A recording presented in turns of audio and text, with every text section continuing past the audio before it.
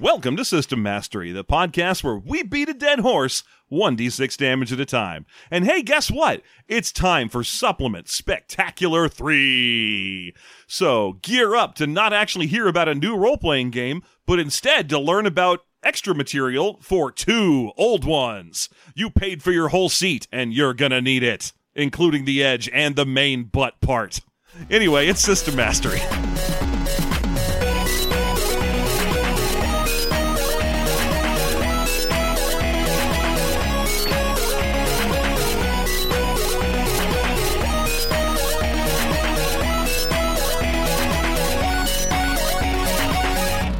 Hello and welcome back to System Mastery. It's me, the primary host, The Edge, joined as always by my co-host, Main Butt Part. Hell yeah.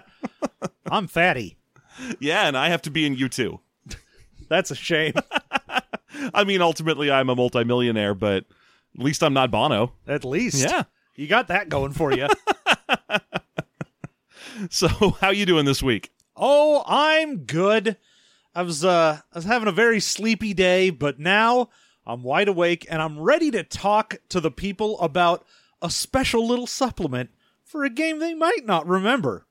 Yeah, and ultimately, Supplement Spectaculars, this is going to be our third one of these. And what happens with these is, generally, I will pick a book, not start reading it until like 2 days left in my time to have the book, and then realize it's a supplement, panic dramatically, contact John, tell him he has to read also a supplement, so that we don't look like morons. And then we get to go on the air and tell everyone that we're morons. But at least we don't look like it. Oh, wait a minute. Why did I say we? You look like a moron. No, you work with me involuntarily. I voluntarily work with you, so, you know, who's the bigger idiot? The fool or the fool that follows him and calls him the main butt part. So that's what generally happens with these. Although this time I kind of had a suspicion that the book I was picking was just a supplement. But yeah, it took me a while to verify. John, I'm in hardcore editing mode right now, as you know. Mm-hmm. Because we have a fourth book on the horizon. Yes. Yeah. You can see it on the horizon. Why, it's already peaked the edge of Amazon's book list. Hey, I'm the Edge. Yeah, it's peaked you. No, it might well speak to my interest. But yeah, you can find it on Amazon already. It's even though it won't be out until mid-April of next year, the book, The Dungeon Meister Cookbook, which is a follow-up to our cocktail guide book, but now it's 75 food recipes. But now it's $75. Fuck you, pay me.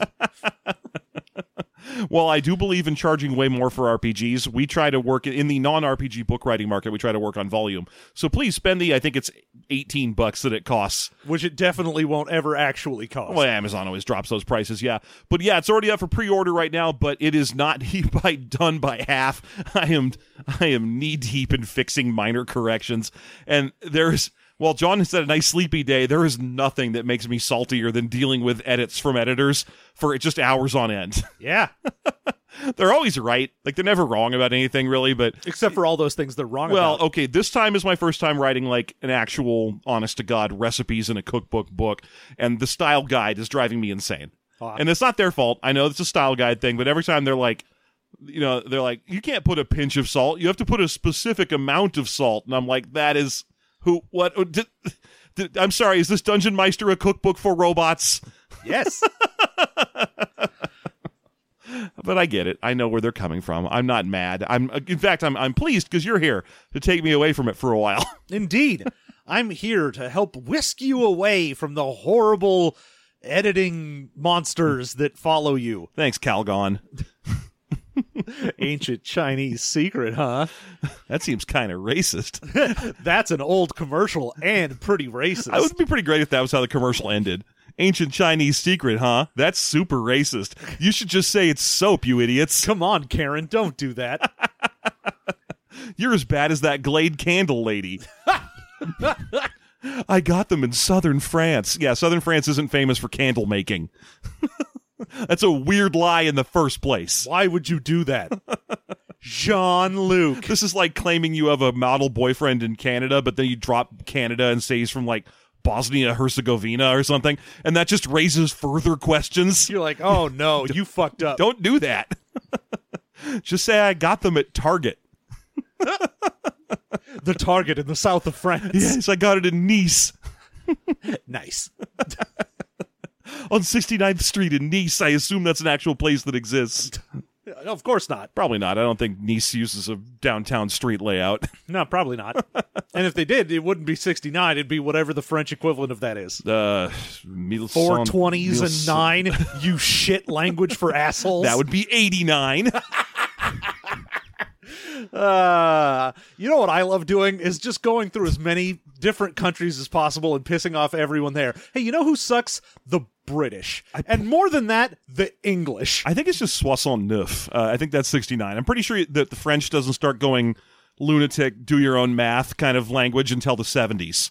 Because then it's 79 or 60, 10, 9. Yes, 70 nuts. And I'm pretty sure that even depends on what country. Like, I think in Belgium, they just have a word for 70 and 80. But in France, no, it's 4 times 20 plus 8 or whatever, if you want to say, like, 88. Oh, yeah. Yeah. And you shouldn't. And you shouldn't. Yeah, unless you were, like, born that year. And then sorry. Oops. Or I guess if you're a member of the Crazy 88 from Kill Bill 1. Ooh.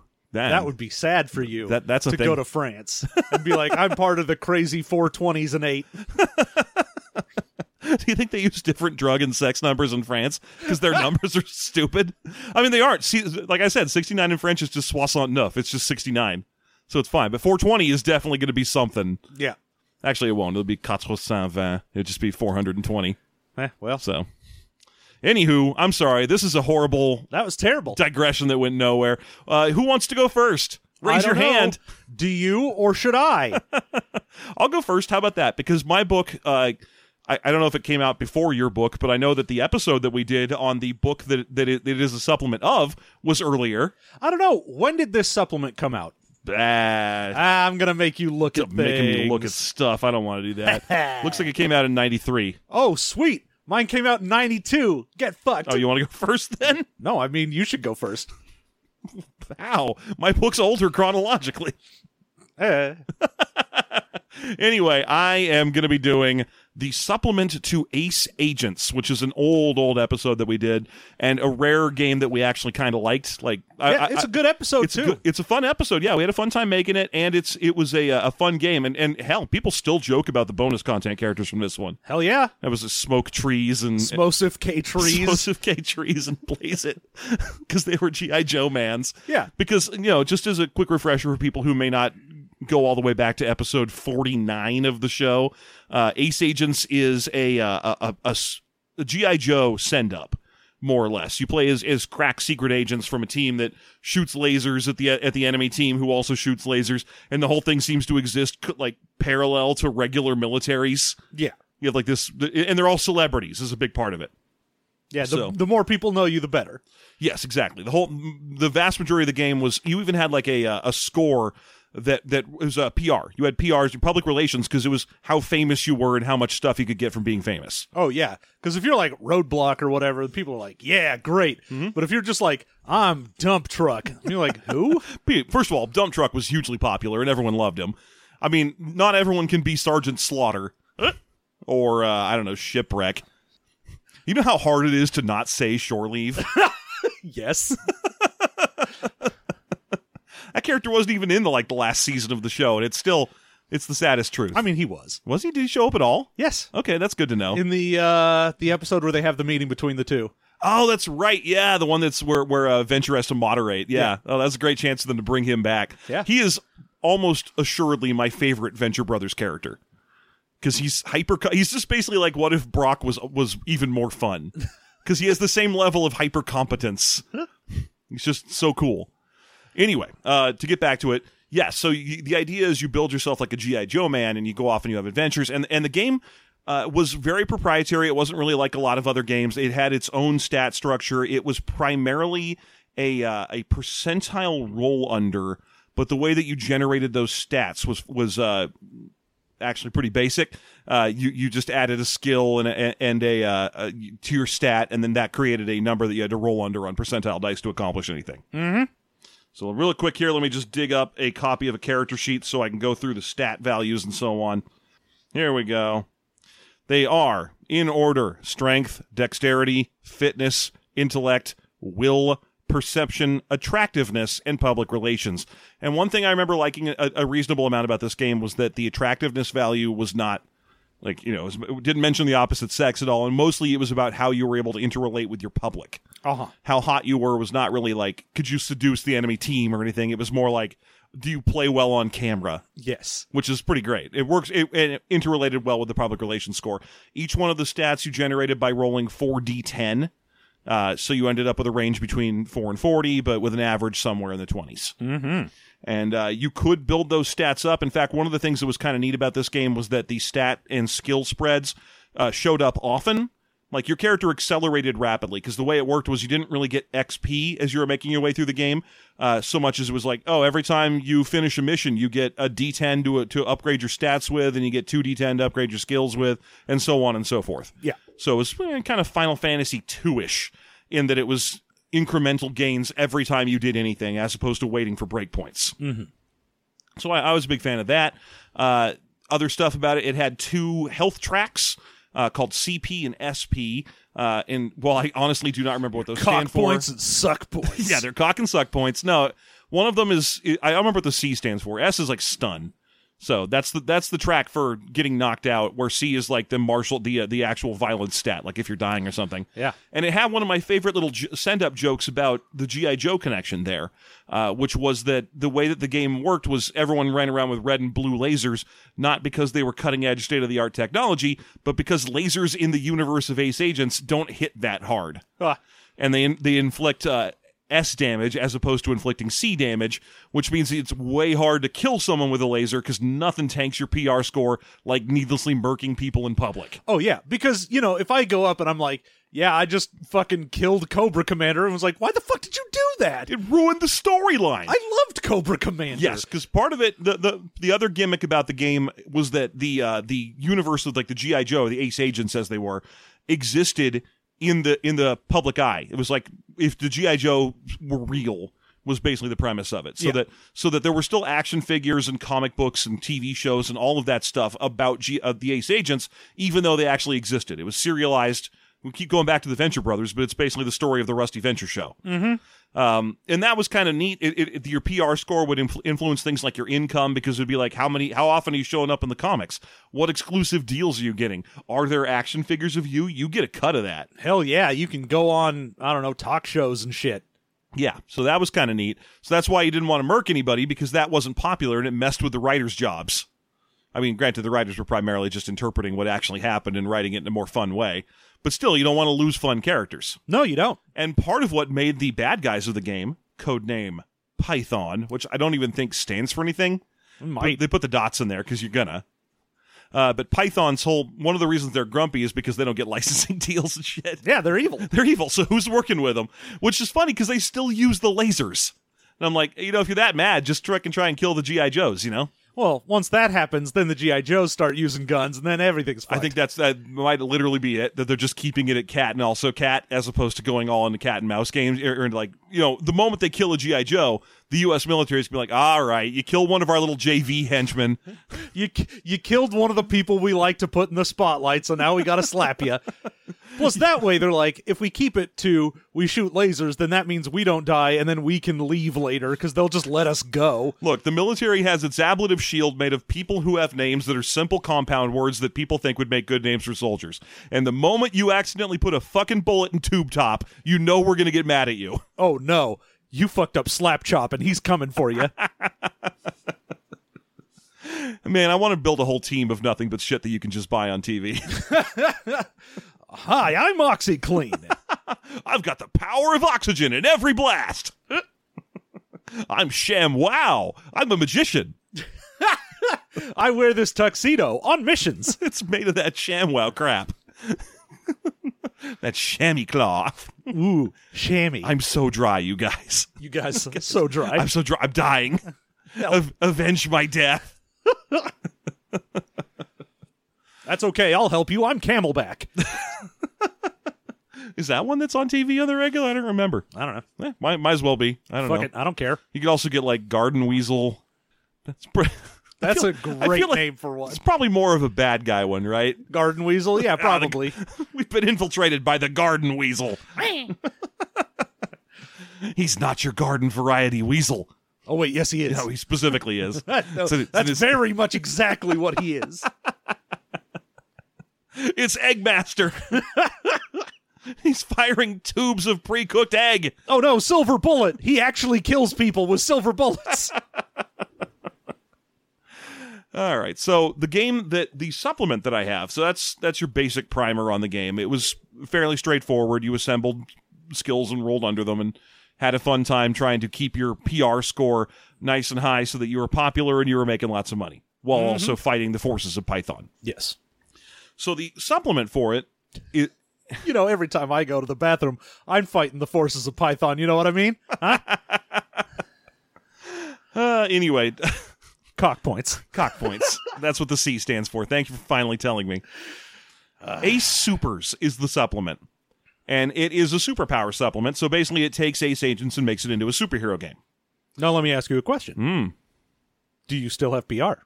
Yes. In fact, the neat thing about the Ace Supers supplement is that, for the better or worse, it is almost entirely just a sequel to Ace Agents. Ooh. And I mean that in every sense. I mean, you can take an old Ace Agents character and literally just give them some points. You give them like 5d10 and say, here, spend these on superpowers. Now you're a character in Ace Supers. So the characters are pretty much strictly just better because they have superpowers, but they're the exact same thing as Ace Agents otherwise. So it's basically just taking Ace Agents and turning it from being a G.I. Joe pastiche to being like S.H.I.E.L.D. Kind of, yeah. Or like, I don't know, Mask or something where maybe if there was an equivalent G.I. Joe where the G.I. Joes had minor superpowers, but they were still like a crack military team. I like mean, that's secret basically agents. just S.H.I.E.L.D. Is that, oh, yeah, you know what? That makes sense. There's enough super people on S.H.I.E.L.D. that it make, you get your Mockingbird, although she doesn't have powers. Hang on. You've got your Quake and Spider-Woman and other S.H.I.E.L.D. agents who have superpowers. Yeah. Name any three. Any other three. You know, Nick Fury. Abigail Brand until she founded S.W.O.R.D. I think she has powers. Maybe. Does Nick Fury technically have powers? I mean, he I think drank from is he a fountain enhanced? that is made him like he lives for way longer and he's slightly stronger and whatever. So he is definitely not a standard human. Okay, all right. So he is slightly enhanced in some way. Yeah. In usual comic books, I don't Usually in his CPs, you know what I mean? I don't know if they count like Nick Fury or Sam Jackson's Nick Fury as being No, more human than human. The MCU Nick Fury is not the I was in World War II and then I found like the Fountain of Youth. That's a weird story. Yeah, although I guess he is a Skrull right now, right? I mean, last we saw him. Anyway, to get back to it, so basically, yeah, it is also a story sequel to Ace Agents. So not only do you build a character by just taking a regular Ace Agents character and slapping superpowers on them, which I'll get into how to do that, but also it is a story about how in the Ace Agents world, superpowers were developed by by scientists working for Ace, and they formed a group called ACES, which obviously the S just now stands for super, so it's whatever ACE stands for, super. Yeah. I don't know. And that goes along with the Wild Card series of supers that were known as aces in the Wild Card series. That's true. You got a good point there. Yeah, look at me knowing things. Is that Wild Card like that? An Image Comics or something we're talking No, about? Wild Card was a book series. Role-playing game? Oh, that. Yes. Okay. Yeah, by George R.R. Tolkien. yes. Is that correct? Yes. Okay, good. Then we can move on. Yes. And no one will be mad at us. Uh-huh. Uh-huh. There we go. Uh-huh. So basically, it's a world where they were experimenting on people to attempt to like enhance them in various ways, but they kept accidentally like hurting them or killing them, or it just didn't work until eventually a single experimental accident occurred, and a person stepped into a beam when she should otherwise not have, and for the first time ever, the system worked, and she developed laser eyes. So basically, she has Cyclops eyes, but also has kind of a vampire face with super hearing. So she's got super hearing. She's the one on the cover. Yes, exactly. So the cover features the first super to appear in this universe. She has like giant bat eyes, and also you can see she's got glowy blue she has giant bat ears and glowy blue eyes going on. Yeah, she's very much like a Morbius. Yes, except that she combines the powers of, I don't know, Cyclops and Daredevil kind of, because she has like super hearing, but anyway, her name is Laserbat. Well, you can't argue with that. Yeah, I gotta say the switch, the pastiche switch from being all about GI Joe characters to being all about superheroes has not done well for the name game. They aren't awful, but now you find characters' names. They still have like a lot of GI Joe names, like the villains are named things like Headmistress and Wrong Way, but the heroes are named stuff in this book like Robin Hood and Maid Marian. Oof. Ouch.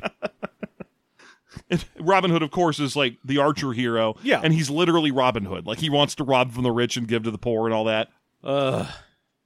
But they do stick very much to a kind of He-Man difference between good and evil. Yes. Where, like, you know, the major evil villain is named, like, Stenchor or something, because he's like a giant robot that smells real bad. Excellent. That's a great idea. Yeah, I don't think it's Stenchor. I think it's Descentor or something like that. I mean, that's a real big Doom Patrol vibes.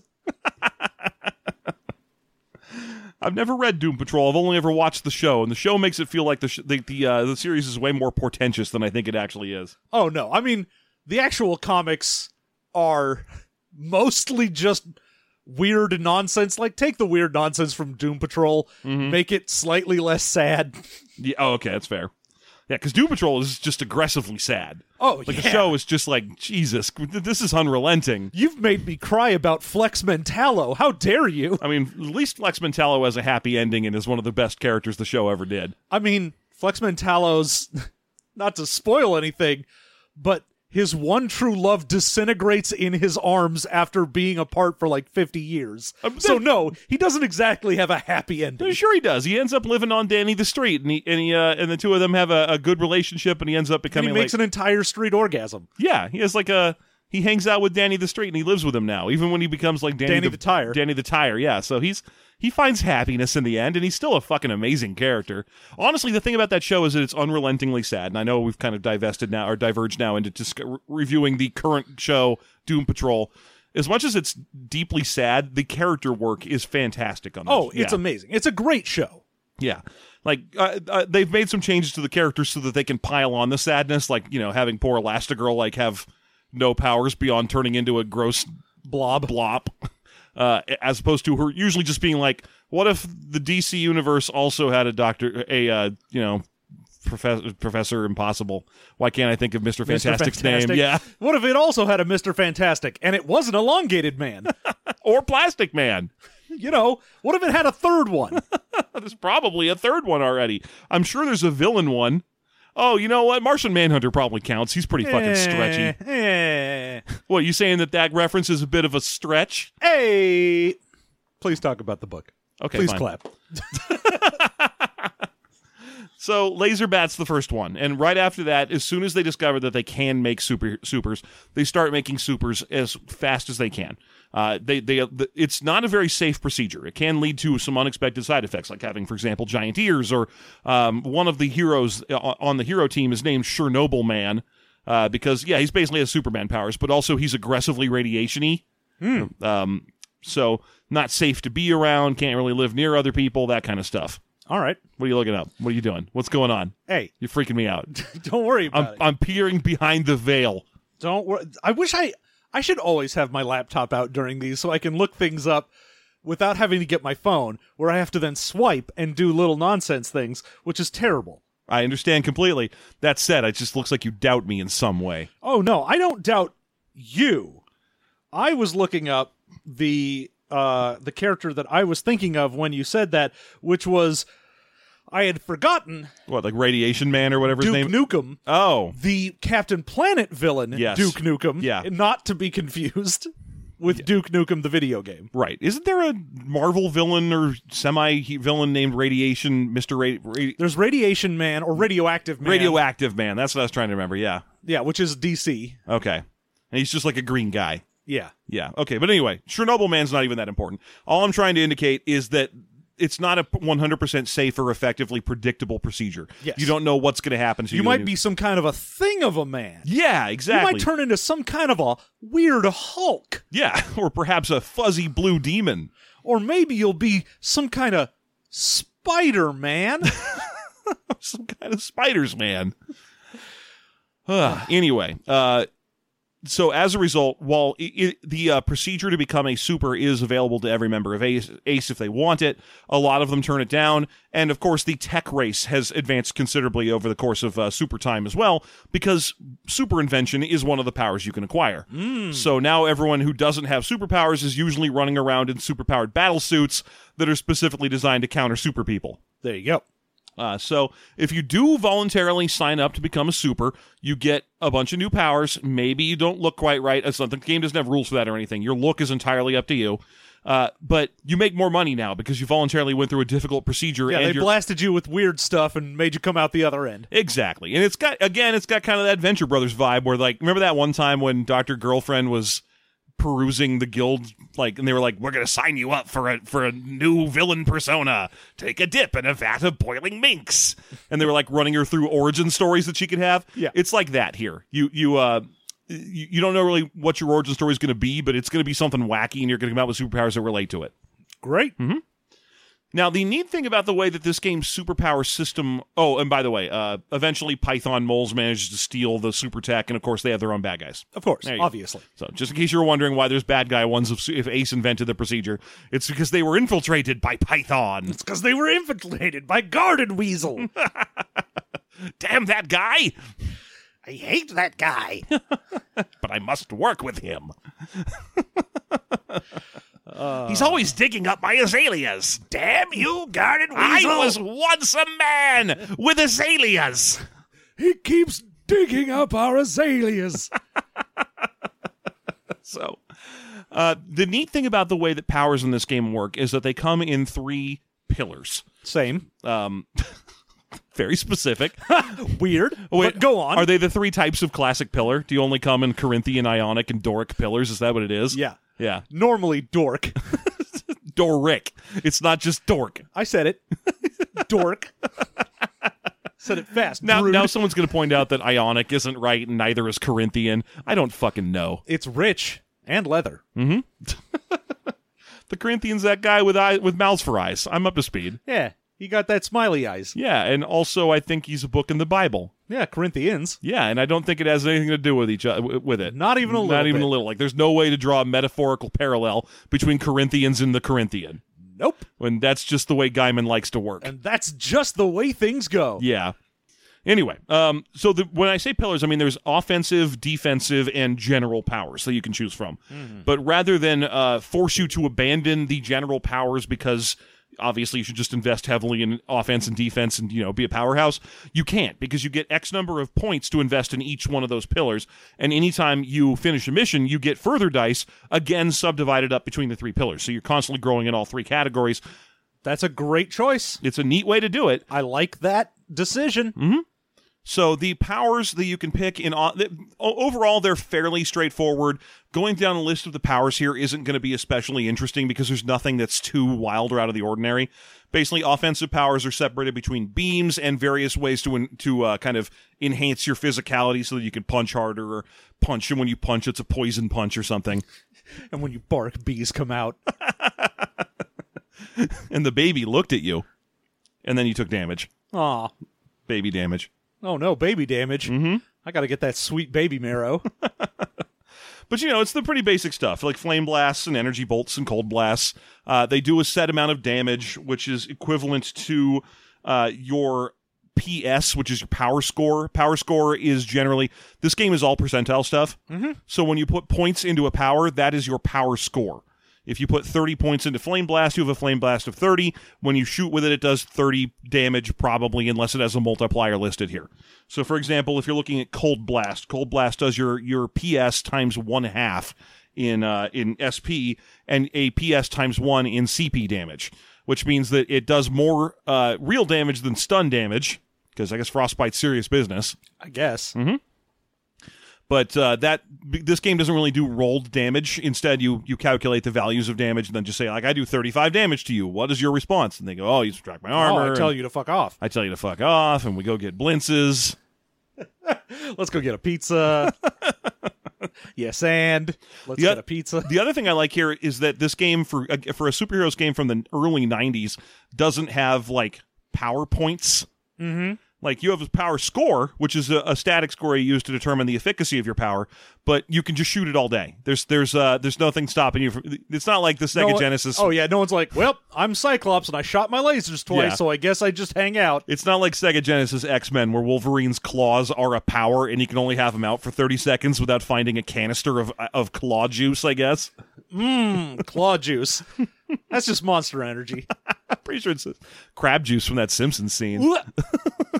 Clav Kalosh or crab juice. No, it was Mountain Dew or crab juice. That's right. I'm remembering my Simpsons jokes. Give me the crab juice.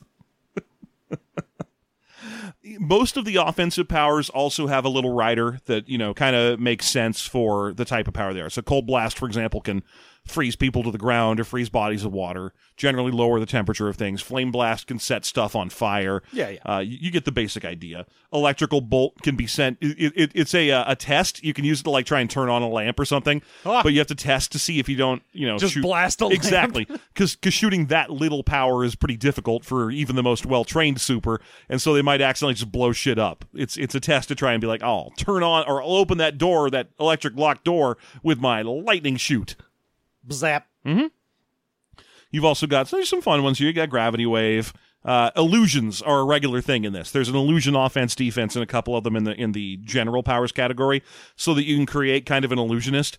But it's got that kind of 90s illusion vibe where it's just worse than just shooting someone with anything else. Oh, yeah. Where it's the whole, you can do a shadow version of a spell, and it's half as good. Okay, well. Unless they disbelieve it, and then it's useless. And you're like, what's the upside? What is the upside to doing this? Why am I getting this instead? Because you like the idea of illusions. Yeah, I think I'll just make my character without the illusions, and then when I'm done creating them and I'm doing all the skinning and building of the character, I'll say they're illusions. Ta-da! Ta-da! ShamWow! Got my character made already. Yeah. Defenses is pretty much a very similar structure. The basic defense mechanic is you take... you get things like, I have ice armor, I have flame armor, I turn my skin to steel, I'm just unusually tough. Very similar to the City of Heroes model, which is kind of prophetic because this predates City of Heroes by 15 years. But yeah, there's also some that are like, hyper reflexes, hyper viper beams. There's also a bunch of weapons you can choose from in the offensive. I didn't want to forget to mention that. Super claws, super boomerang, super hammer, that kind of thing. Where you're just like, I do damage, but in the form of this boomerang. Yeah. Notably popular with Australian heroes. Huh. Who'd have thought? Popular with mutant kangaroos.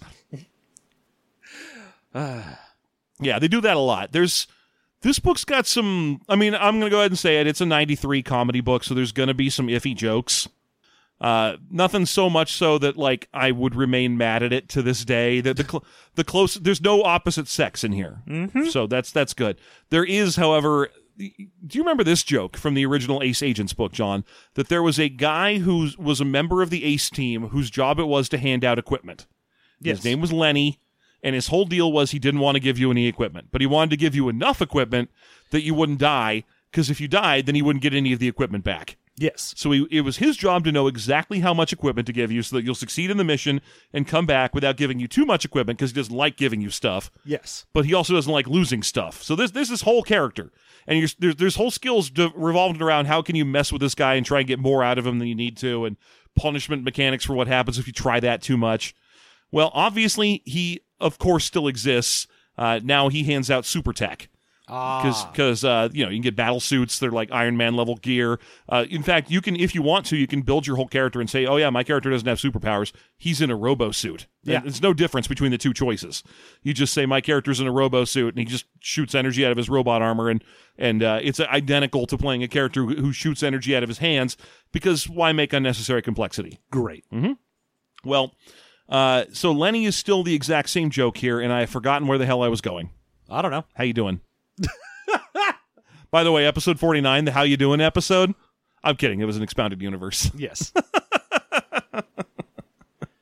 I genuinely cannot remember what the fuck I was talking about. You were talking about jokes, and then you started talking about Lenny. Thank you. Jokes. That's what I wanted to get to. Thank you, John. Yeah. Jesus Christ, my brain. I've been editing too long. You got a bad brain. I'm going to clean this up. Let me just check the timestamp real quick. No, don't. 34. 32. I'm going to remember that. Yeah. remember it. I Jeff won't. will remember this. I won't. No, he won't. No, I won't. Parentheses, no, he won't. Forget everything. Anyway, the joke was that someone asked Lenny for too much shit. Like, they were pushing Lenny too hard. It was the guy named, like, Captain Hercules or something. It's a one-off. He's not a character in the book anyway. It's just a joke. So Captain Hercules pushes Lenny too hard, and Lenny gives him an untested serum, and now he has to go by Captain Aphrodite. Okay. Yeah. All right. So you know that. This is one of the standard, the evil drug forced my sex change type joke, which I'm assuming just flew in the, Mask era. Yeah. Or not Mask, Ace Ventura Yeah. era. No, it doesn't fly anymore, and it's not. I'm not going to blame them for that. It's just weird to see it in an older book. Yeah. Yeah. So there you go. All right. So there's a lot of generic powers in addition to the offensive and defensive powers, but again, they're pretty much the stuff you'd expect. You got your teleporting, your phasing. I assumed most of your movement powers would be in generic. A lot of them are actually under defensive. So like flying is defensive? Well, not flying. Flying is generic, but phasing and teleporting are both, in this book at least, primarily defensive powers. There's a regular teleport you can get in general as well, but mini-porting, as it's known, is one of the cooler defensive powers. So just dodge porting. It is. It's reflexive. When something shoots you, you might just automatically teleport 3 feet to one side or the other, just to not get hit by it. Neat. It's a neat little power. But yeah, there's a lot of general powers as well. But they're pretty much exactly what you think they are. Form manipulations, healing, stuff like that. So it's pretty neat. And after that, there's a whole big section of more backstory for the game. Obviously, now that you're playing as superheroes, you're going to be getting primarily in superhero fights. You're not supposed to go out and beat up just a wave of Python non-powered agents. That's just a dick move. Plus, it eats up the work that's left over for the regular Ace agents who don't have powers and are still trying to make an honest buck here. Oh, yeah. You got to let them do their thing, and then you can do your thing. Yeah, exactly. And then there's also a couple of new agencies out there that are floating around. I think there's one called like Muscle or something like that. I'm sorry, I'm blanking on it at the moment, but it is basically the Justice League.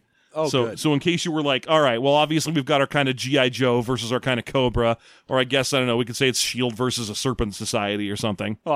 Whatever generic evil organization S.H.I.E.L.D. routinely fights.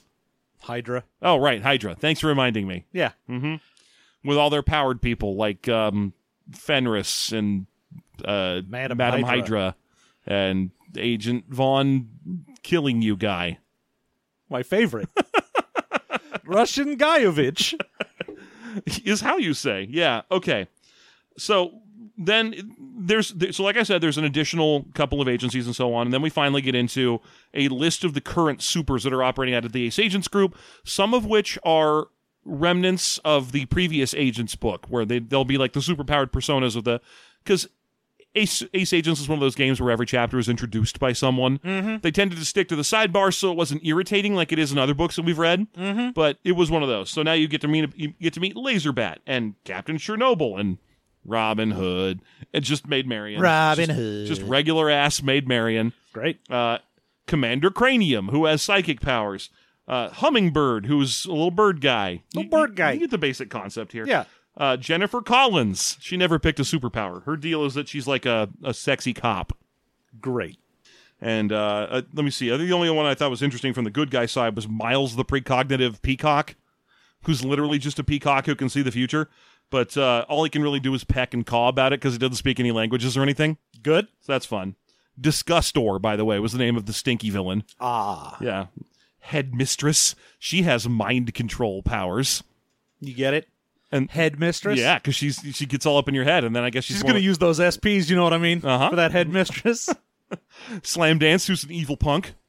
Killer Watt, who's like, a live wire type, but they've done a fun thing where they say that because she's constantly radiated with static electricity, her hair's like she's just always touching a Van de Graaff generator. Great. That's fun. And so on, all the way up to the Boogeyman, the evilest of the villains. He's just like an evil ghost who shows up and kills people. Oh no, an evil ghost. And then you've got some neutrals. You've got, Kick Sidekick and Cuddles the Annihilator. Great. Jokes. They're jokes. Great. They're fun. Great. So it's a good book. I was okay with this. I like the concept. I'm going to go ahead and say that about the supplement. It doesn't just add stuff to the world so much as it serves as a official sequel to the first book, which I generally like in my supplements to see like, oh, let's move the story forward a little bit. Let's Let's introduce new layers, like almost like you're playing a legacy RPG. I like that. I don't always like it. Like if it's too metaplotty and it's, you can't even play the first book because the second book changes things in a way that don't make any sense to the first book, then I'm fine. But this is kind of like the progression from Saints Row. The Saints Row games. You ever played your way through Saints Row and it just gets increasingly stupid, and by the fourth one you have fucking superpowers? Yeah. This is like that. Yeah. Except, from the 90s, so it's fun. Yeah. Great. There you go. That's my book. Fabulous. I liked it. Thank you for your book report. Thank you. I hope you enjoyed hearing it as much as I enjoyed reading it. In summation, Ace Supers is a light of contrast. John, I think it's your turn to go. Yes, it is. Now, Oh, I talked a long time. I thought I was. that's why I was getting the book out. No, you're trying to do that 5-minute window light like I'm a stand-up comic or Yes. something. Yeah, I was worried I had to push for time. You looked at the timestamp and said more than a half hour's worth of time. What is wrong with your I brain? knew I'd have to delete it. In my brain, I was like, well, I'm at 34 minutes, so obviously I have to delete 34 minutes, which means I'm at probably 24 minutes. That's what makes the most sense to me. Yeah, when you delete 34 from 34, you obviously end with 24. Let me tell you the worst thing about this conversation is that it's going to reference something I'm supposed to delete. Let me tell you the best thing about this conversation. Nothing's getting deleted. I'm just going to use a truncate silence so people aren't listening to me turn around. Ha. Fine. You get an uncut episode, everybody. Veiny. Thick. So. Ribbled for her pleasure and his. Let's not be crazy. And everybody's. Everybody's. Anybody's pleasure. Anyone who likes ribbled things. Episode 158 of the podcast was chill. God damn it. It was super chill. Literally, when you pulled out the supplement, I remembered the words on the back of fucking chill. Oh, yeah. I mean, I'm going to tell you this right now. I tweeted about it, but chill is, because I wanted to listen to it for this episode, it is the first time in 8 years that I've ever listened to our podcast. I've listened to quite a few of our old episodes just because I want to see how we're evolving and so on, but John never goes back. Oh, no. I've listened to a few Expounded Universe episodes when I was in a car with a friend who was listening to it, but System Mastery, I have not ever gone back and listened to, and this is the first time, and I was like, oh, that's a good episode.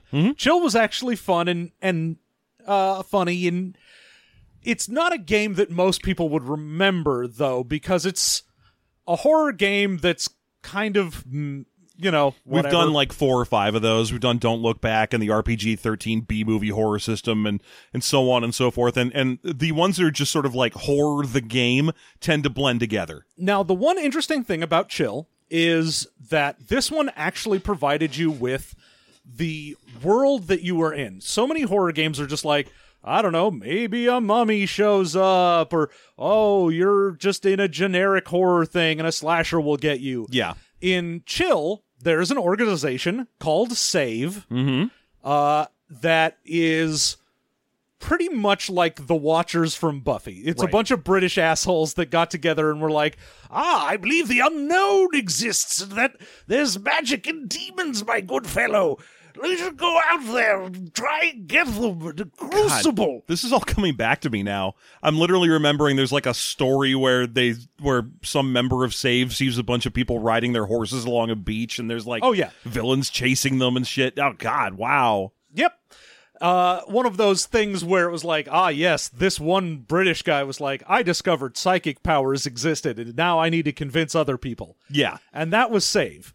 But then also the book was like, and then there was a concentrated attack against all SAVE things, and now it sucks, and that organization doesn't exist, and I don't know why we spent half the book telling you about it. Yeah, there's like so much fucking build up to SAVE, and then they're like, oh, by the way, SAVE is 90% gone, so if you join SAVE now, you get like a flashlight and a pad of paper, and they tell you to document things, and they just send you out there to get eaten by serial killers. Yep. Yeah. So the original Chill, as well, it's also a percentage-based game, but it is point buy for your system, so you would put points into your stats, and then you would have points for skills, and the skills only had 3 levels. That would be a student, teacher, or master level. Yeah. And it had a cumulative bonus to what you would have per thing. Okay.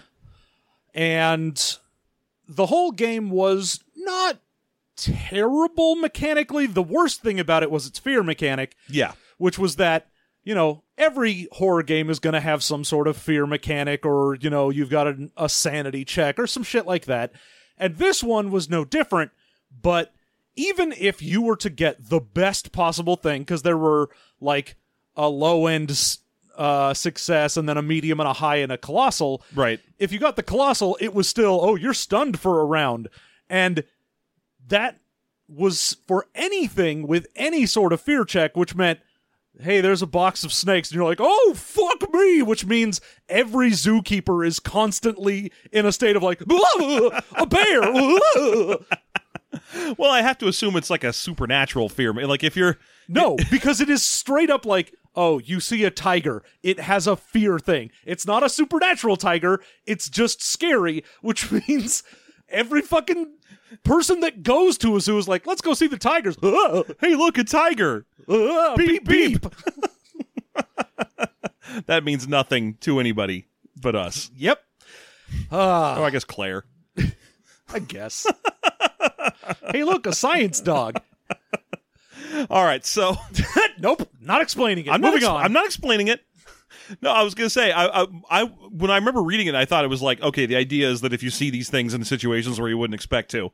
So it was like, the maximum fear value of a tiger is, oh shit, unexpected tiger, like... Yeah, you see a tiger in the forest, and that should fuck your shit up. Yeah, you see a tiger in a zoo, you're like, oh, I was supposed to see a tiger here. I walked past a bunch of tiger-themed paraphernalia to get to this location. I'm next to a tiger gift shop. Except that's not the way it works. There's a sign that says tiger here. Do not be stunned for one round. Except that's not the way it works. And I know. It even had rules for like, oh, do you see the same thing that scared you over and over? You'll eventually start to get like used to it. But if you just see it, you're like, fuck. And of course, being stunned for a round is a pretty significant penalty, which means that the game had a fear mechanic that could lock the game down pretty hard. Well, especially, it was bad when you're like, we're a group of, they're called envoys for save. Yeah. But you're like, our group of envoys goes to some place to check out maybe a haunted house. A ghost appears. Our entire group does nothing for a round at least. Mm-hmm. That's if everyone is making a colossal success. If not, we just probably run away or cower or do nothing for multiple rounds. Yeah. So, chill, sort of interesting, good episode. I went and we got several supplements for this from friend of the show, Richard. That's right, yeah, he had a whole bunch of these. So, I had my pick from several things. I could do lycanthropes, I could go specifically into like vampires. There were a bunch of separate little things, but I decided for a game from 1990 and a supplement from 1992, I wanted to look into what they were going to do talking about voodoo in their horror game. Jeff, I'd like to ask you a question. On a scale of 1 to 10, how bad do you think it is on this voodoo book? I mean, I see that picture of what looks like a half David Bowie on the cover, and I'm a little worried, I'll tell you that right away. Like, that their cover for the voodoo book is some white dude with Egypt eyeliner going on. That's I'm not super enamored of Peacock Hairman teaching me about, voodoo, a religion that he should not be a big part of. Well, let me tell you what. Don't worry, this book's great and actually straight up goes, hey, voodoo's a real religion, and in the world of Chill, it's like, we're going to split it up into Voodoo, the actual religion, and voodoo, a corrupted form of the religion that evil spirits have taken over. Fine. That's actually fine. That's actually... I wasn't that worried about this. Like, I'll tell you my strongest memory about Chill at all. It was passable for the most part. The thing I remember the most is the weird-ass semi-poetic writing that was, like, all over the book. Because it was, like, they had this serial killer named, like, Rax or something, and he kept, like, having dumb quotes. And that's the number one thing I remember was him being, like, sweeter still than the hyper-sucralose kiss of womanity or whatever the fuck. Oh, yeah. It was just, like, his weird nonsense shit was the primary thing I remember. Just from the cover, I'm saying that doesn't look very trustworthy, but... Oh, no, the reason I picked it is I was like, oh, God, it's early 90s, and they're going to talk about voodoo, and it's a horror game, which means they're going to try and make, like, you are making voodoo into, like, a horror thing. Oh, God, what are they doing? I assume they're the closest they're... Like, my natural assumption is the closest they'll get to any kind of, like, realistic, like, or care with the way that they handle it is that they'll spell zombie without the E at the end. Which they do. They do. So they do zombie with an I? Yep. Okay. All right. That was my first guess. They have a whole beginning of this thing is like, let me tell you the actual history of like voodoo and how it started, and the slave trade and Haiti and Do they get into the uprising, and do they get into the other similar religions like Candomblé and stuff too? Yes. Oh, that's cool to hear. They're Okay. like, these certain Loa are can trace very easily to certain West African deities from certain religions. Obviously, there are like Catholic influences that will have certain things where like the religion actually is like, yeah, we believe in like Jesus, but he's too busy and important for you to actually pray to, which is why the Loa are around, because they're animistic spirits that you can deal with. I mean, is that all that far off from Catholics and all the saint stuff? I don't know. They work for like. Can you just skip that? Can you be like, oh God, I can't remember who the fucking patron saint of the internet is. Fuck it, Jesus, handle this. Basically, is that a regular Catholic trick? Well, it depends, because you have some that are like, oh, the one you really want to go to is Mary, because she can intercede on your behalf for Jesus. So she's like, Jesus will get angry if you try and get uppity and talk to just him, so you go to Mary because she's nice, and she'll be like, hey, son, would you mind helping me out? So in Catholicism, Mary is Jesus' agent? Kind of. I mean, that's much more of like a Mexican Hispanic level Catholicism. Oh, okay. Fair enough. There's a lot of Catholicism. I don't need to get into all the weird we Catholicism were just talking shit. about all the angry letters we got for doing Testament D20 and all. I'm not making that mistake again. Oh, yeah. And I actually, have a friend who practices voodoo, like is an actual practitioner.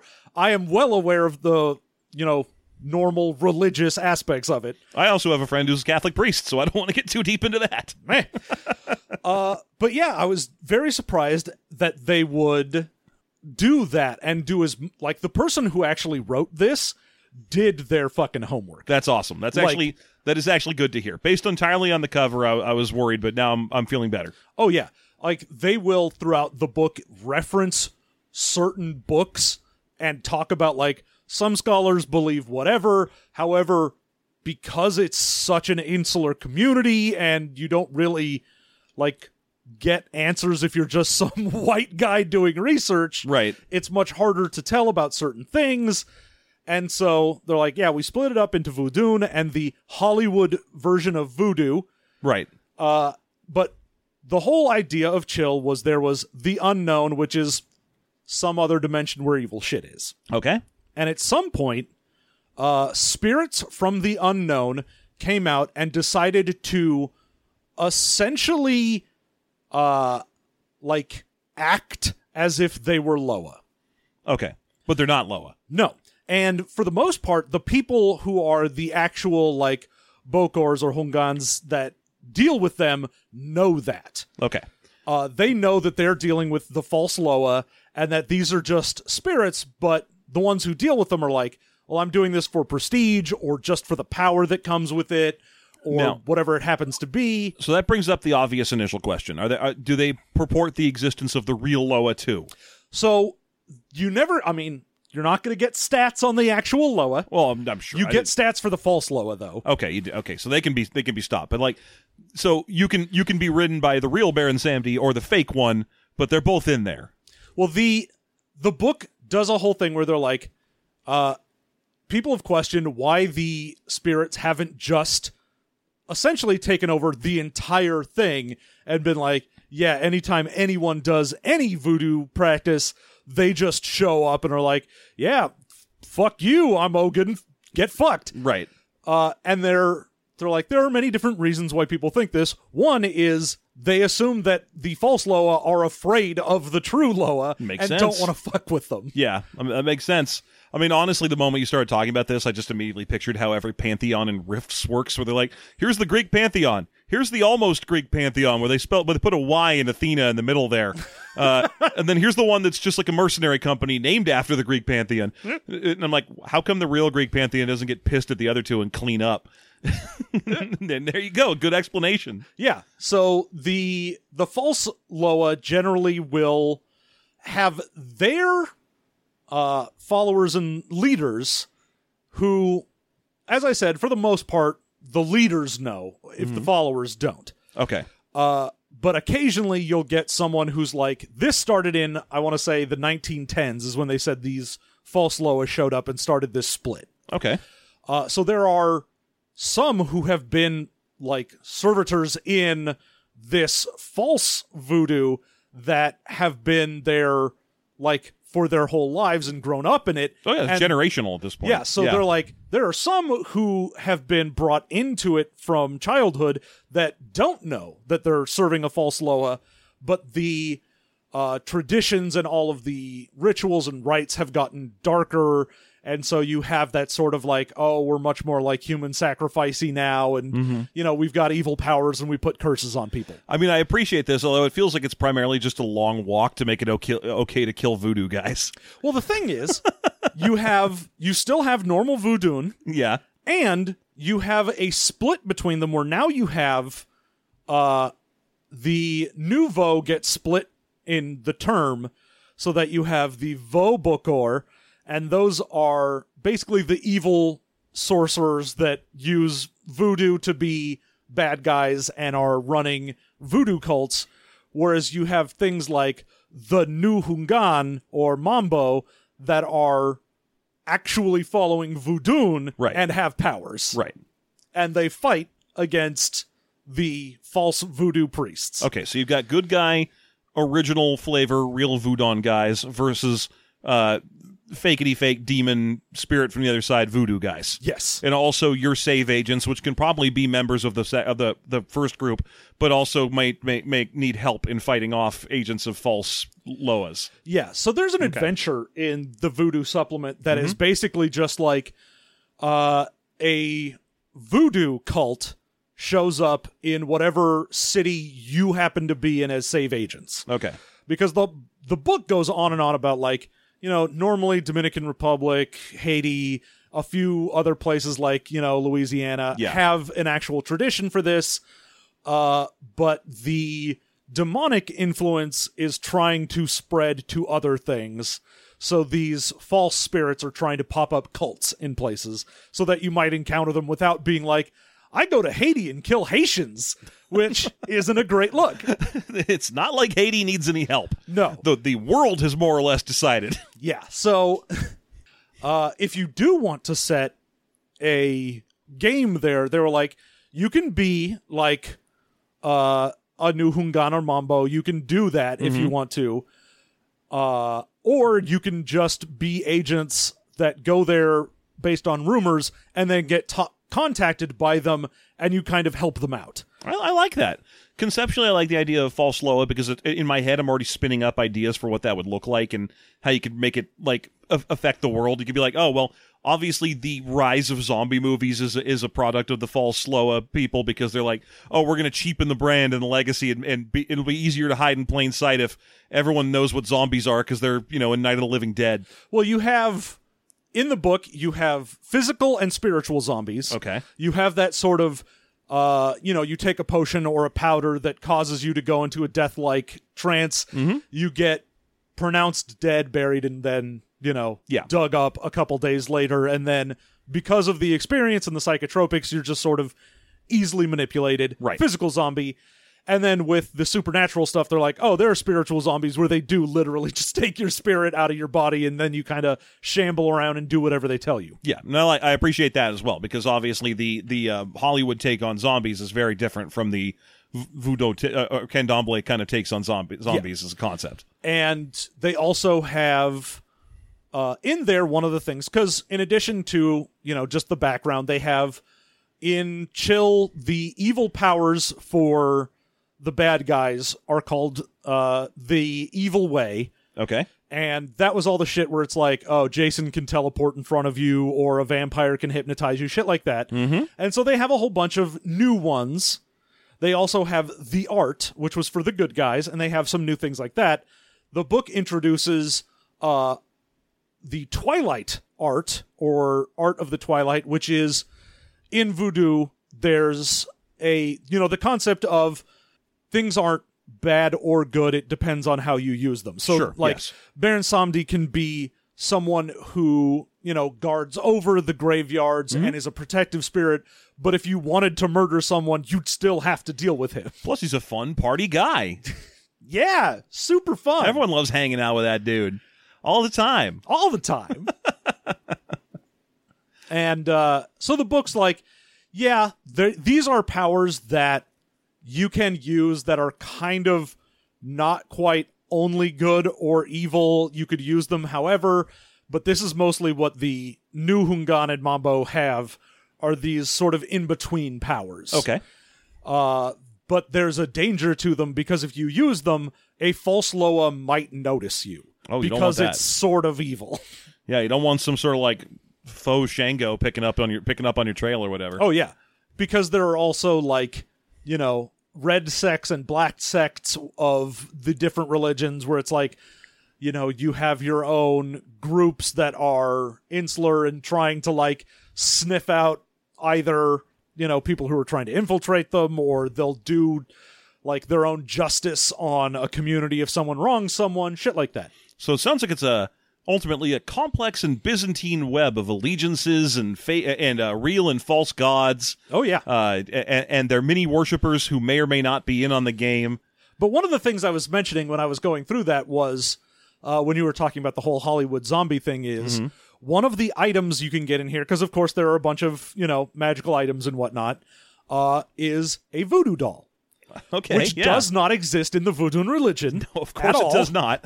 It's just a whole cloth made up bullshit thing. Uh-huh. But they were like, yeah, it got to the point where the false Loa were like, that's become such a Hollywood ingrained idea that they've begun to incorporate it into their own version of the religion.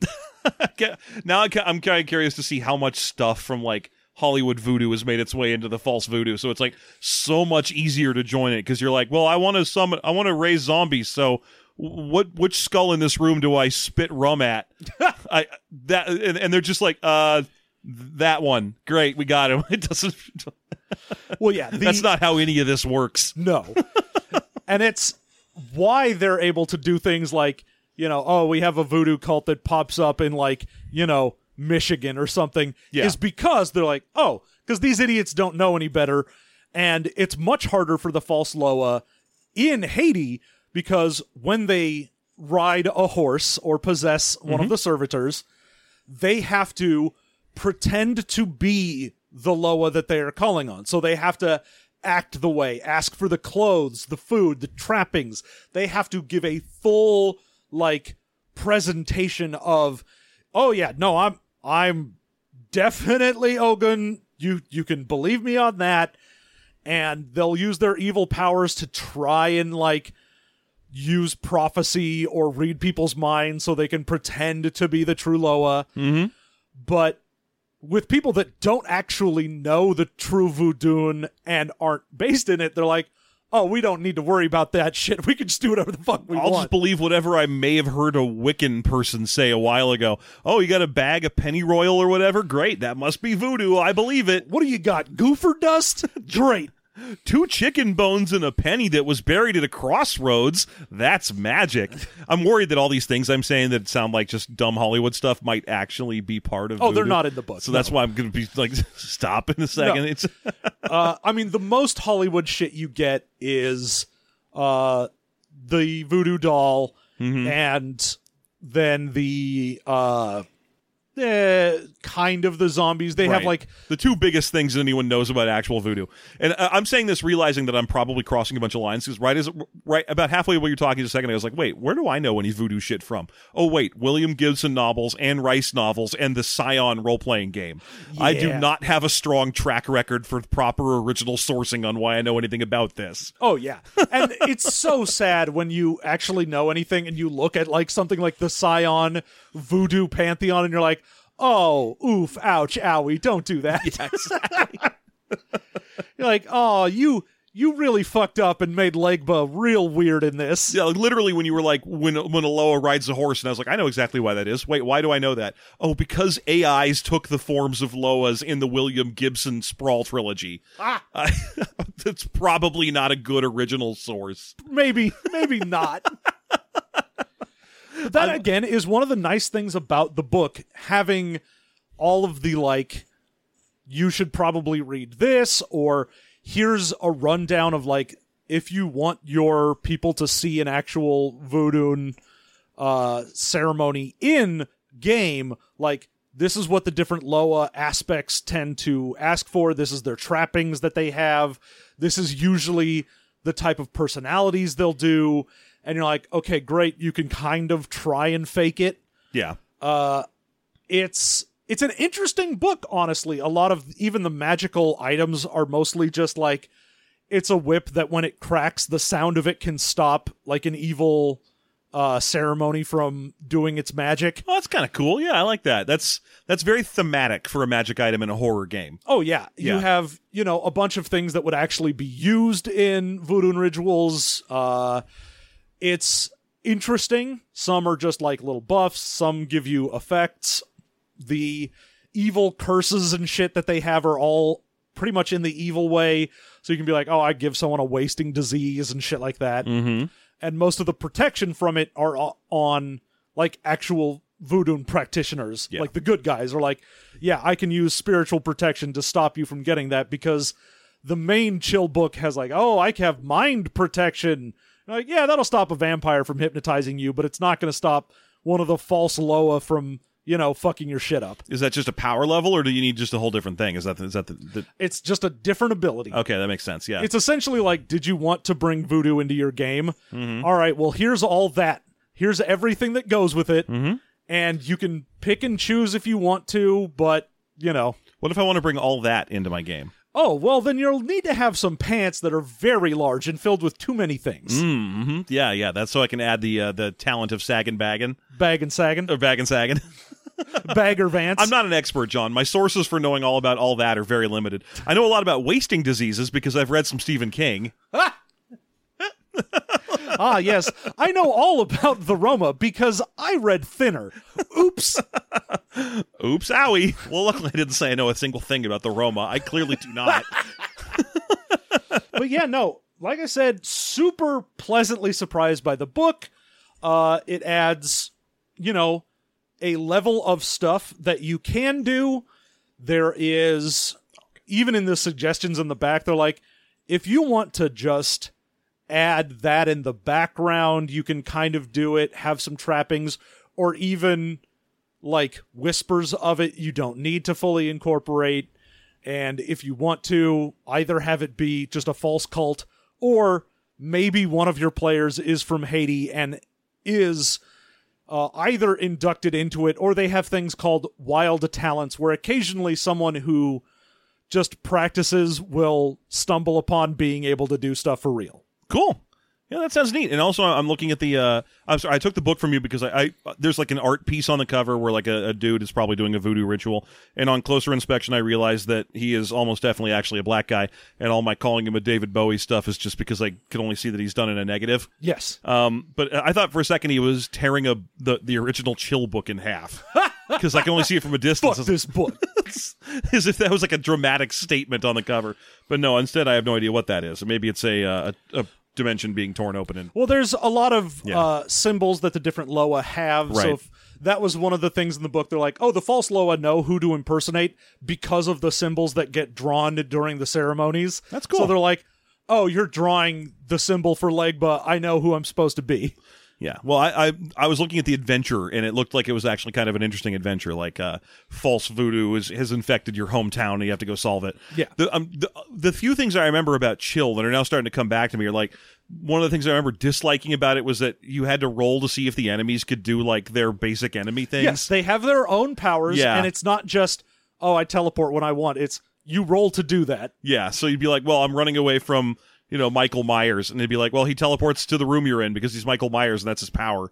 It's not really, but that's cinematic convenience is Michael Myers' power. Yeah, and I mean, in the episode, we were like, yeah, when it fails, it just means that you get a jump scare that isn't them. Yeah, you get something different, or you get a moment to, like, have a regular You think Michael scene. Myers is there, and then a cat jumps out. Yeah, exactly. So, yeah, a crow flies into a window. Yeah. Yeah, right. Okay, that makes perfect sense. Yeah, it sounds neat. Yeah, super neat. Definitely enjoy it. Way better than I thought it was going to be, so, hey, there you go. It only needed to be like a C to be better than I was going to guess it was going to be. Yeah. No, when I started that, I was like, oh, am I going to be, like, actually angry reading this? Is this going to be a post-mortem? I'm like, am I going to need to, retroactively cancel Chill? And I was like, oh, no. Okay, good. Although the book doesn't seem to realize that the main book said save was essentially destroyed, because it keeps talking about, like, yeah, save envoys, and maybe you'll ask them for some scientific help. And I'm like, you realize you said in the main book these guys are done. Well, what they said was that, I think it was that save, the original organization was done, but there's like a new save, kind of like how there was a new Sphinx, just to keep it on the Venture Brothers. The new save is like, you start your own faction, and it's you and your 3 friends in a fucking shitty apartment with a flashlight, and you go, hey, let's find out if ghosts are real. Yeah, okay. It's not like I've listened to the episode recently, so I'm in no position to get in a big argument with you. Yeah. Also, what the hell did I want to delete earlier? I remember I wanted to do it at I don't know. the Goodness. 34-minute mark, but I don't remember what the fuck it was. Oh, it wasn't at 34 minutes. Don't you worry about that. Shit. This is my memory. I've already forgotten what I wanted to delete. And I remember it, and I don't want you to. I'm pretty sure I got that minute issue right. I just wanted to let you know that at this point, as we round towards the end of the episode, I've already forgotten what I was grumpy about. All I remember is a number for some reason. Great. Yeah. Well, there you go. There's both of the books. Cool. What would you say is your favorite thing about Chill the Voodoo expansion? Honestly, the amount of research that went into it. Okay. Like, continually referencing books.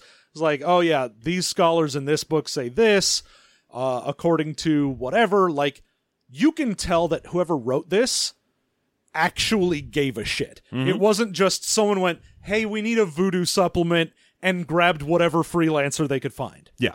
So, I love that. Okay. What about you for supers? I'm going to say, when I did the original episode, my favorite thing was that how well it hewed to the source material. Because it felt, in every respect, like a parody of G.I. Joe. Mm-hmm. Like, they did a great job of coming up with ways to make the parody fit. And we read a lot of licensed games, and a lot of times that's where they fall apart. They just copy the stuff, and they don't really think about why it works in a role-playing game context. And this game did a great job of doing that. So luckily, I can move on. I say they still did that, and move on to something else I really like. In this case, I'm going to say the XP mechanic of this game, which is slow, incremental, constant gains. Yeah. As opposed to breakpoint gains. I like the idea that you finish a mission, you roll a d10, you get 8, and you put it in your melee skill because you're like, fuck it, I want to be slightly better at melee right now. I did a lot of fighting this episode. Yeah. So that's neat. I also really like the siloing mechanic for the 3 types of superpowers. Oh, yeah. I thought that was very clever. It's a great way to keep people from over-investing in a single thing. They even go out of their way to recommend, like, hey, look, the silos are there for a reason. They're to keep you from putting all of your points into one power. That said, you probably should put all your points into one power in that silo. You're not going to get a lot of benefit from having a 4 in every type of blast. Yeah. So, maybe have 3 or 4 really good powers that you're good at. Oh, for sure. And I mean, that's one of those things I super appreciate. Even in the RPG that I've been tooling around with, it has 3 different pillars, because I'm like, I don't want everyone to just go, I get combat powers because that's all I want to do. I'm like, no, please don't. Every time you tell me you're still working on that thing, I'm amazed. Yep. It's not that I think you're not. It's just that I don't assume... I assume you're like, oh, I've been working on that recently. I'm like, yeah, like 8 months ago, maybe once for 10 minutes. No, it's my noodle around project where I'm like, this will never actually come out because I'm going to continue to noodle on it forever. I wanted to get into that. I was like, we spend so much time reviewing role-playing games. It's high time we wrote one. And then I started writing cookbooks. I was like, well, never mind. Oops. No, it's not an oops. Look, game designers, write real books instead. Take it from me. They actually pay money. I get royalty checks. Aw. No offense. You're doing amazing things and you should keep doing them. Your creativity is laudable. But real books. But you're chumps. The lot of you. You aren't. I got lucky. John and I got lucky when someone offered us we work. got lucky. That's why we come in columns. Especially dorks. Least favorite thing. Your least favorite thing about Voodoo? The song. Yeah. Oh, it sucks. It's droning and sucks slow ass. And terrible. It's the worst karaoke song ever written. Yeah, and everyone who's like, I'm going to do this, thinks it's going to be great, and it sucks. They get up on stage, they fucking look at their feet because they're Dermot from the fucking Venture Brothers, and they're just like up there going, voodoo, voodoo. You say voodoo a lot in this song, don't you? Yeah, I sure do. I voodoo. Sorry, your least favorite thing about the game, though, the supplement. The supplement, I think there's not a whole lot, honestly. The only issue I think I really have is that so much of it, like the vast majority, is stuff you're not really going to use unless you specifically have, like, Haitian player characters. Because a lot of it is like, no, and the book even says, like, yeah, unless you are literally, like, Haitian or Dominican or anything like that and have been brought up in this culture and then had an actual Hungan do the ceremonies and make you an actual priest, like, some white guy isn't just going to be like, yeah, and I know voodoo. And so I appreciate that, but it's also like, oh, it's very limiting, especially if you bring that into an established game. All you're really going to have is, oh, there's an evil voodoo cult. I mean, you get that from time to time when you want to incorporate a real-world thing into a game, and then the first thing that people point out is that real-world thing would never go on an adventure. Yes. You're like, oh, I'm going to put monks in my game. You know, Florentine ones. I've got nuns in my game now. I don't know why. They're not battle nuns. They're regular type. They might help midwife. Yeah, and so this one is very much like, unless you want to set your game in, like, Haiti, you're probably not using about 80% of this book, which isn't even, that's not a strong dislike. It's just a point against it in that it's not really a supplement that is generically useful. Well, one thing I can say about both of these supplements is they don't try to just be like, book 2, you know, and they have like a vast diaspora of everything. Yeah. They're both very focused and specialized. They are what they are. Yeah, so it's harder to find major points of contention because they're pretty focused. Oh yeah, I mean, most of my major points of contention are going to be shit I didn't like about Chill rather than the supplement. Exactly, yeah. So, there you go. So yeah, the only thing I would really say that is possibly a negative, and this is pretty subjective, one thing I want to point out, and this is a minor, I'm not going to go too deep into detail because I know they like their anonymity quite a bit, but Ace Agents is in our club of people where we know that the author of this book is a listener now.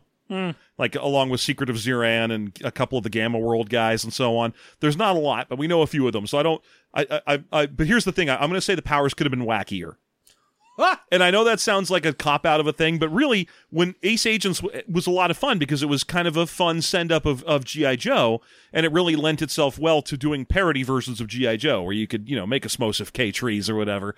But here, the powers are kind of just like Fire Blast, turn your skin to steel. Shit you'd see the X-Men do. And I was kind of hoping for something a little more in theme for the world. Okay. Or at least something that defined the world's theme a little more out of the power set. Mm-hmm. So that's about it. I would have liked to see the powers. When I finally got to them while reading the book, I was like, oh, cool, here we are. Oh, Fire Blast. Oh, thick skin. Okay. Yeah. Laser eyes. Gotcha. Yep. I just wasn't feeling it. I wasn't, like, enamored. I'm feeling it. You're really feeling it? Yeah. Okay, that's fair. But that said, I really like the supplement. Would you play Chill Voodoo? No, because I mean, I don't really want to play Chill all that much. Right. As far as horror games we've done are concerned, it's probably one of the more playable ones. Yeah, and certainly if you're considering ones that are a little more generic, I think some of our I'd say games like Whispering Vault are actually fairly easy to play. But when it comes to like a generic, this is a horror game simulator game, then it's certainly probably my favorite of those.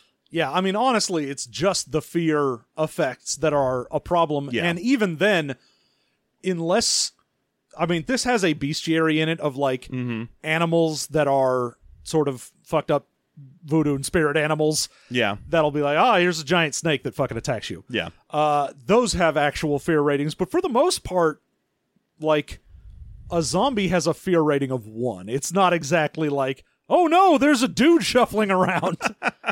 Well, especially here when a zombie can be like that regular kind of... Well, yeah, they have zombies, Hollywood zombies in the Chill book, main book, And those are spooky because it's Yeah. an undead guy. But here they're just like an easily manipulated person who probably smells like dirt. Yeah, it's just someone shuffling around, probably farming for somebody. Yeah. And you're like, oh no. So could potentially be less scary. That said, for the chill thing, I would say, how many games are we already customarily ignoring all the fear rules of anyway? Oh, it's true. Like in Palladium games, every one of them's got fucking horror factor. Have you ever rolled that shit once in your life? Oh, of course I have. Not me. We always skip that shit. Oh, I did it, but mostly it was because it was like, here's the thing that has a horror factor of 16 and it actually matters, unlike Yeah. the millions of things that are like, I'm horror factor 9. There's no way you'll fail this. Right. And the same thing with D&D and morale tests. No one rolls that shit. Yeah. No, I'd give it a chance, but this is, because of the subject matter, one of those things where you're like, but you'd want someone to run this that wasn't just a real big piece of shit and just there for the Hollywood voodoo. It is definitely a game where there's a tightrope walk between who can really run this in a way that it isn't going to suck. Oh, yeah, and you'd also want to be like, yeah, I don't want my fat white guy to play the Haitian, Bokor, so let's not do that. Yeah. Anyway, there you go. I probably would under the right circumstances. And for Ace Supers. Well, neat thing about Ace Agents is that we both said we'd play it. yeah. And that was, we didn't say that a lot in the early games. No, not really.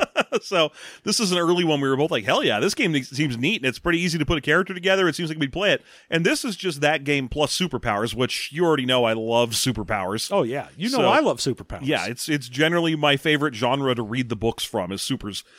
So I would absolutely play this. And just like I would play Ace Agents. It seems like it's a fun send-up.